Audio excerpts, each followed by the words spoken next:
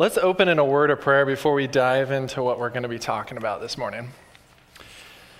Father, I just thank you for this opportunity to come and share your word. This teaching that Jesus gives us in this passage, it can be difficult. And so, Holy Spirit, would you just guide our conversation, guide our thoughts about this passage, open our hearts and our minds to what you have to say through us, or through this text today. This text reveals something beautiful for us, and yet also something difficult, intense. So, Father, would you guide us in this time? In Jesus' name, amen. So we're in this series, Sermon on the Mount, Matthew chapter 5. You can start turning there in your Bible.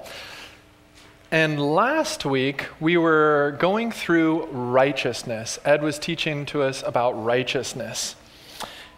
And this week, we're picking up on that idea, and we're building upon this idea of righteousness. So what does it say? We're going to be in Matthew chapter 5, verse 21 through 26. And what does it say in verse 20, right before the section we're looking at? Jesus says, unless our righteousness surpasses the Pharisees, we will certainly not enter the kingdom of heaven. Ooh. That's a hard teaching.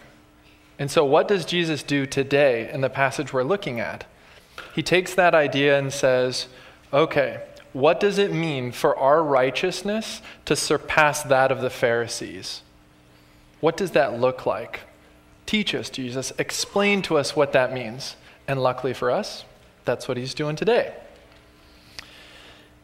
So Jesus picks out one of the 10 commandments as an example for us. What is the righteousness, obeying the law, greater than the Pharisees? What does it look like? Well, let's just pick one of the 10 commandments. And we would expect him to pick maybe coveting, honor your father and mother, remember the Sabbath, something that we maybe are struggling with as we walk in the door this morning. He picks murder. Do not murder. That's the first thing that comes to mind when he thinks of what does it mean to have righteousness greater than the Pharisees. So think to yourself, have you fulfilled this law? Is this something that, I think I've got under control? What's interesting is the crowd that Jesus is talking to as he's giving this sermon, this teaching, is a group of Jews. And they're not cold-blooded murderers. They would have come into this and said, murder? Shouldn't you be talking about one of the other 10 commandments? I think I've got this one down. And if that's how you're feeling, this sermon and this passage is speaking directly to you. You'll notice that he says you a lot, even in this passage, and the people he's talking to, about 20 times. He's directly applying what he's saying to anyone who states, I've never committed murder. So a roadmap of where we're going. What are we going to be learning about today? The text, we're going to break it up into 3 sections and work our way through it. The first section is going to define the law for us. Jesus is going to give us an explanation and identify what is the law exactly of do not murder. Then he's going to go on and give us 2 illustrations of what he's explaining. So we're going to look at the definition, illustrations, and then we're going to ask the question, how do we follow this law today? How do we apply it? What are the general applications for us in this auditorium right now? And the theme of this entire sermon and this passage, don't forget, what does it mean to have a righteousness greater than the Pharisees? That's the question in the back of our minds as we look at this today. So let's dive into our first segment of this passage, Matthew chapter 5, verses 21 and 22. You have heard that it was said to those of old, you shall not murder, and whoever murders will be liable to judgment. But I say to you that everyone who is angry with his brother will be liable to judgment. Whoever insults his brother will be liable to the council, and whoever says, "You fool," will be liable to the hell of fire.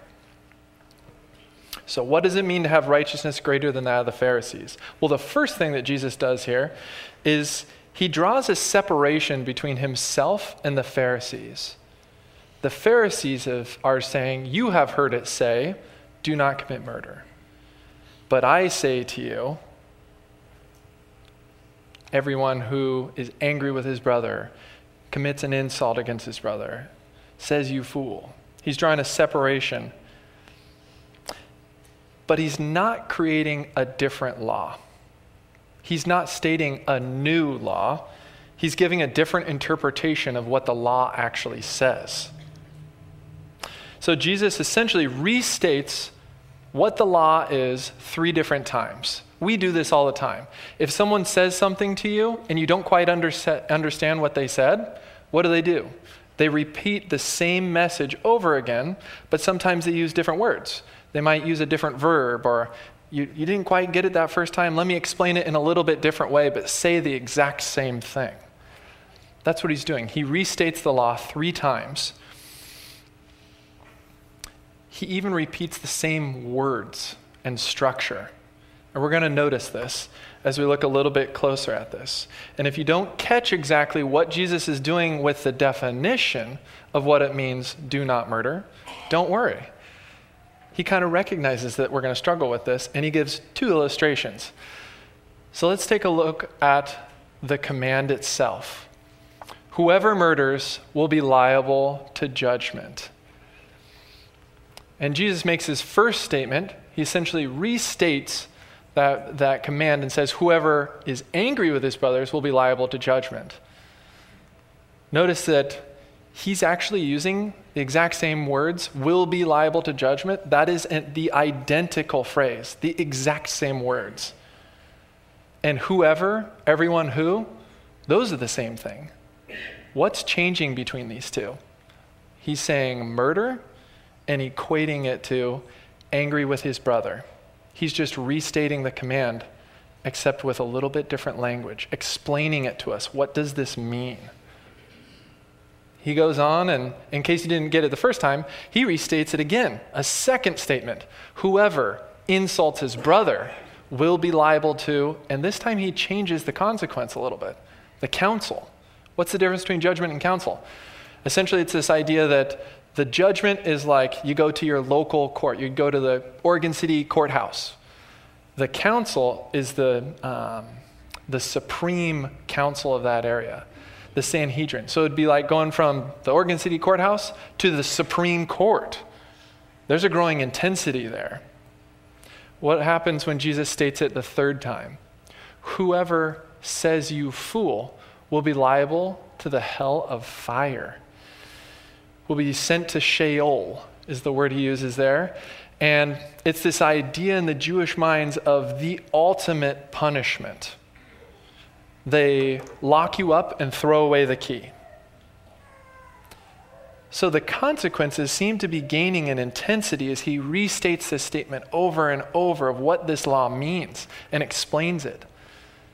And what happens with the actual action itself? It goes from murder to angry with his brothers, to insults his brothers, to says you fool.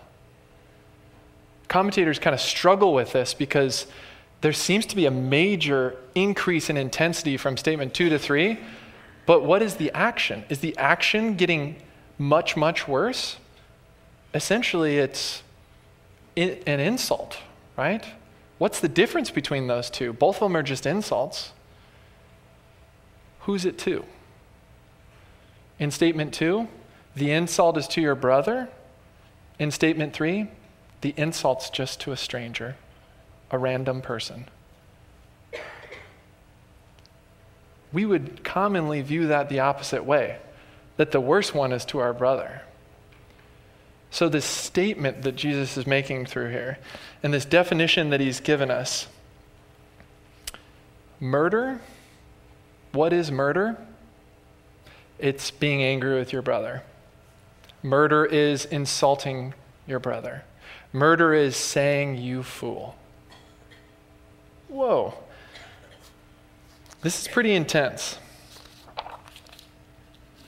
Jesus' claims are pretty radical in this section. But remember, he's not stating a new law. He's turning to the conservative Jewish people in his audience, the Pharisees in his audience, and saying, not saying I have something new for you. He's saying you're not conservative enough. The people in his audience who would say, I am zealous for the law, he's replying, you're not zealous enough. Jesus doesn't change the law, he changes the degree to which it's followed. Do not murder. Don't be angry with your brother. Don't say you fool. Don't insult another person. In case we were kind of struggling with that, that's a hard teaching. What does that look like exactly? Well, good news. Jesus gives us two illustrations of this idea, this definition that he just created that's a little bit overwhelming. He gives us two illustrations, and these two illustrations are kind of at the opposite ends of the spectrum. As we look at them, there's a little bit of whiplash going from one to the other, because in one illustration, he's going to talk in relational terms. He's going to say, your brother. He's going to talk about an emotional hurt between you two, and to reconcile that hurt that's causing anger. In the opposite end of the spectrum, the second illustration, it's going to be legal terms. It's a court case. There's a judge. There's injustice. There's a prison. So it goes from relational hurt to legal court case, injustice. So let's take a look at the first illustration. And it's going to be Matthew chapter 5, verses 23 through 24. So if you are offering your gift at the altar, and there, remember that your brother has something against you, leave your gift there before the altar and go. First be reconciled to your brother, then come and offer your gift. It's not immediately obvious in this passage, but there's a question that is critical to understanding this passage. If we don't ask this question, we will never understand this passage, this illustration. Here's the question. Who is angry in this passage? See, when I always read this passage before, I always thought to myself, so if I go to the altar and while I'm there, I remember that I am angry at my brother, I need to go and be reconciled with him. That's not what it says. That's not the one who's angry. If there, remember that your brother is angry at you, go and be reconciled. We're the ones at fault. We've offended someone else, and they have something against us. The righteousness that Jesus is teaching, it's not only that anger is associated with murder, but that we're supposed to have concern for the anger that others have against us, that we've created. And notice the level of importance that Jesus gives to this law, this illustration. Pause your worship at the temple and go deal with this issue. That would be like me saying on tax day, and you have your envelope with your tax payment, and you're going to the post office to pay your taxes, and you remember that your brother has something against you. Stop. Leave your taxes and go. Be reconciled before you come back and pay your taxes. That's the level of importance that he's applying here. It's to stop whatever we're doing. This illustration that he's giving in verses 23 and 24, remember that this is a Jewish audience. It involves Pharisees. They'd be very familiar with the Old Testament. And when Jesus brings up words like offering, brother, anger, murder, there's a very familiar allusion that he's making in the minds of his audience. And it's to Cain and Abel in the Old Testament, Genesis chapter 4. What happens in the Cain and Abel story? They're brothers, both give offerings to God. God favors Abel's offering, and Cain is angry. Cain murders Abel. This teaching, this illustration that Jesus is giving regarding do not murder is quite puzzling. Why is that? Because Jesus isn't turning to Cain and saying, do not murder. He's turning to Abel and saying, do not murder. Abel, if your brother has something against you and you come to give an offering, stop.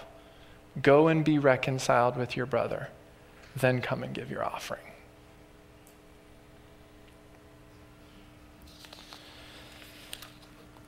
Jesus is teaching not just another rule to follow in this passage, I don't murder, check. It's an entire reorientation of the heart. Do I cause my brother anger? Will I stop what I'm doing for their sake? For our relationship? A righteousness that is greater than the Pharisees. It's not more rules, it's a reorientation of our hearts. Let's take a look at our second illustration, verses 25 and 26. So remember that last illustration was the relational aspect, and now we're kind of get a little bit of whiplash as he immediately transitions over to the legal injustice illustration, the court illustration. So let's take a look at it, starting in verse 25. Come to terms quickly with your accuser while you're going with him to court, lest your accuser hand you over to the judge, and the judge to the guard, and you be put in prison. Truly I say to you, you will never get out of there until you have paid the last penny. So again, we're faced with that critical question. Who is angry in this passage? Is it us? We're angry at someone else? No, it's someone else is angry at us. We are the ones who have caused someone else injustice. It doesn't explain what it was, the action that happened, what this injustice is. It could have been an accident.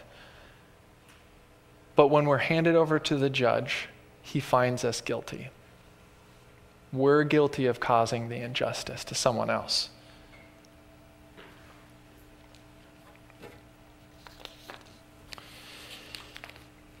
If we cause the injustice, what are we supposed to do?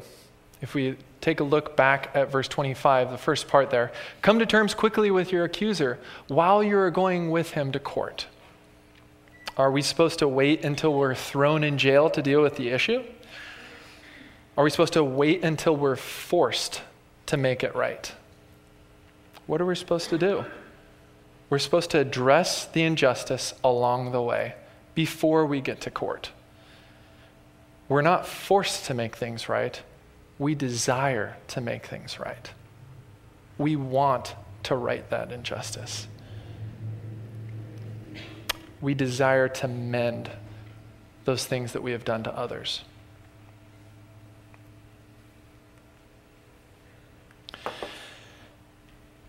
So are these illustrations that Jesus just gave the things that you think of when you think, do not murder? Probably not. But what is he saying? He's saying reconcile relationships, make right injustice. Don't just stop with the action itself, but redeem the very source of murder. Heal the very cause of murder.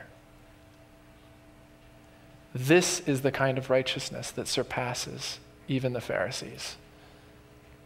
Jesus doesn't change the law. He changes the degree to which it's followed.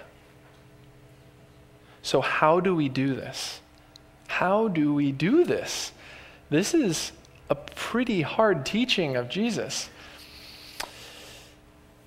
Are you expecting me to give you 3 easy steps now of how to apply this? Maybe it's 6, maybe it's 10. Could we do it in 100? How do we do this? Can we do this? Is it even possible for us to do this? To redeem the very source of murder. And that's only one of the 10 commandments. that's the one we probably walked in and said, you know what, murder, that's probably not the one I'm struggling with today. I think I have this one under control. Is this even possible? That's the question we need to ask. Because remember, back in verse 20 that introduced this passage, what is Jesus saying in chapter 5, verse 20? Unless our righteousness surpasses the Pharisees, we will certainly not enter the kingdom of heaven. There's only one person who has ever been able to fulfill this law, to reconcile relationships, to make right injustices, to redeem the very source of murder. And he's the one that's explaining this passage. Jesus fulfills the whole law. But why does he do it? So that he can place the crown that he has earned on us. A Christian has a righteousness that surpasses even the Pharisees, but it isn't our righteousness. Christianity is not about following another rule. It's a reorientation of our heart, our life. We reorient our heart, our desire, our trust towards Jesus. And through this reorientation, we are transformed to resemble Jesus, the Christ. We become Christ followers, many Christians, many Christs. Our lives resemble not just the letter of the law, but the heart of the law also. If you have started this transformation and started on this journey, what are some of the milepost markers that you're going to see in this transformation? On this process, what is it going to look like? Well, we're going to be shaped into the image of Christ. And if we start to look at this passage, Jesus actually demonstrates and shows us what that image looks like through his life, through his interpretation of this passage. And he gives us a few illustrations of what this transformation is going to look like. Milepost markers. The first one is that we will strive to live peaceably with others. That's both illustrations. That's a common theme. Reconcile relationships, make right injustice. This doesn't mean that everyone you meet will reciprocate a desire to live peaceably. But as much as it is up to us, we will remove the roadblocks to reconciliation. If there is someone in our lives that we have been struggling to live peaceably with, how and are we removing those roadblocks to reconciliation?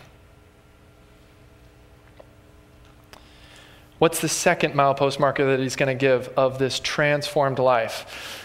We will reorient our heart outward instead of inward.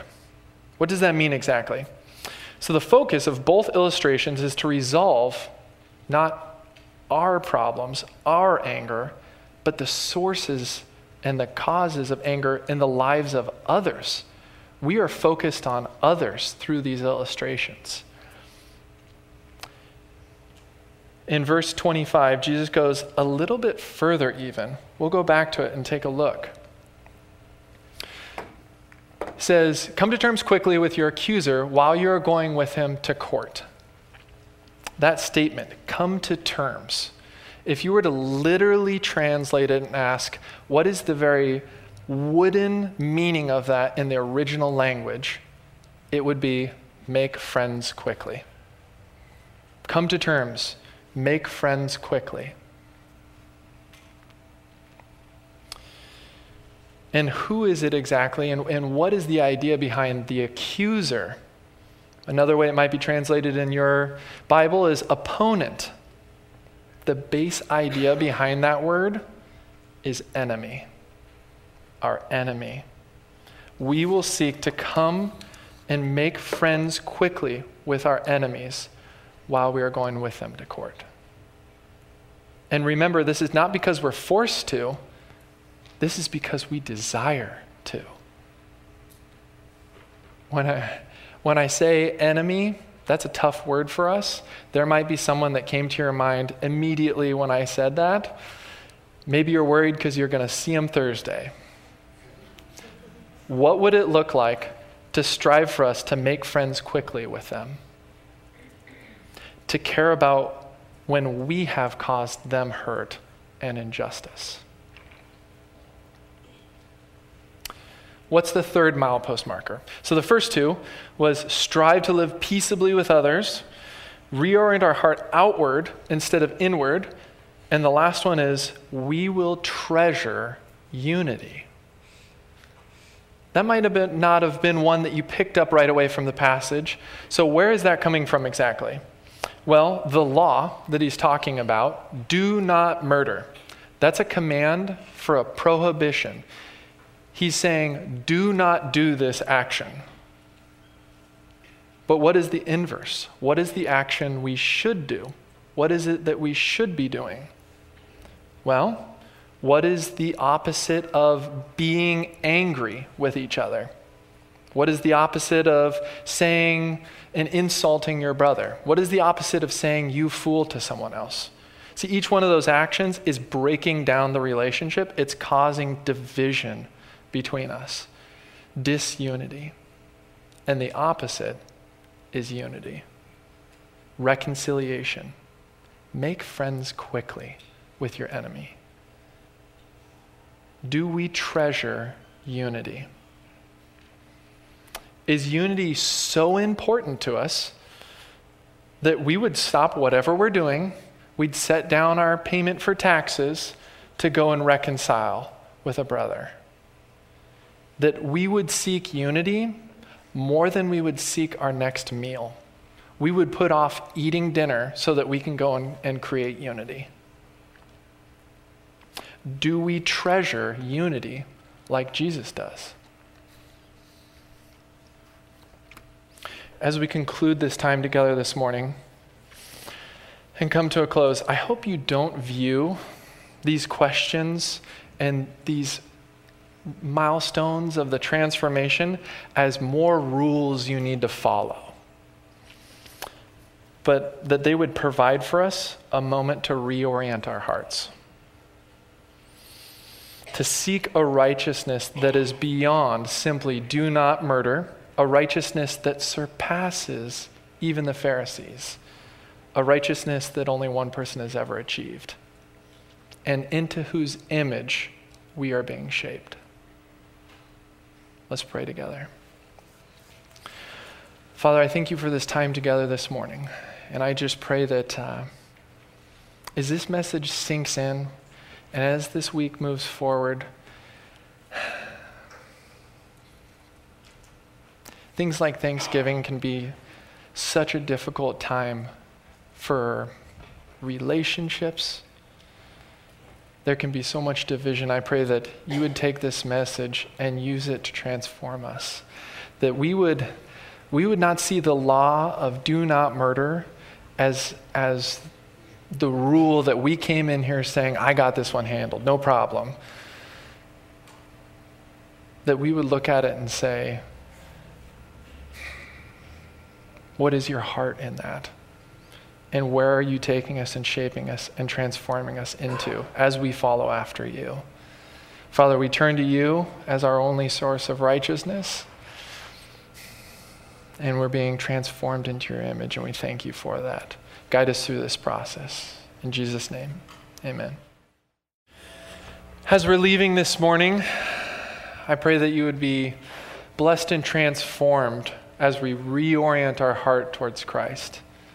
That this week, as we go out and head towards Thanksgiving, that we would look for those milepost markers of that transformation in our lives and what it looks like to live out as this image of Christ through our lives.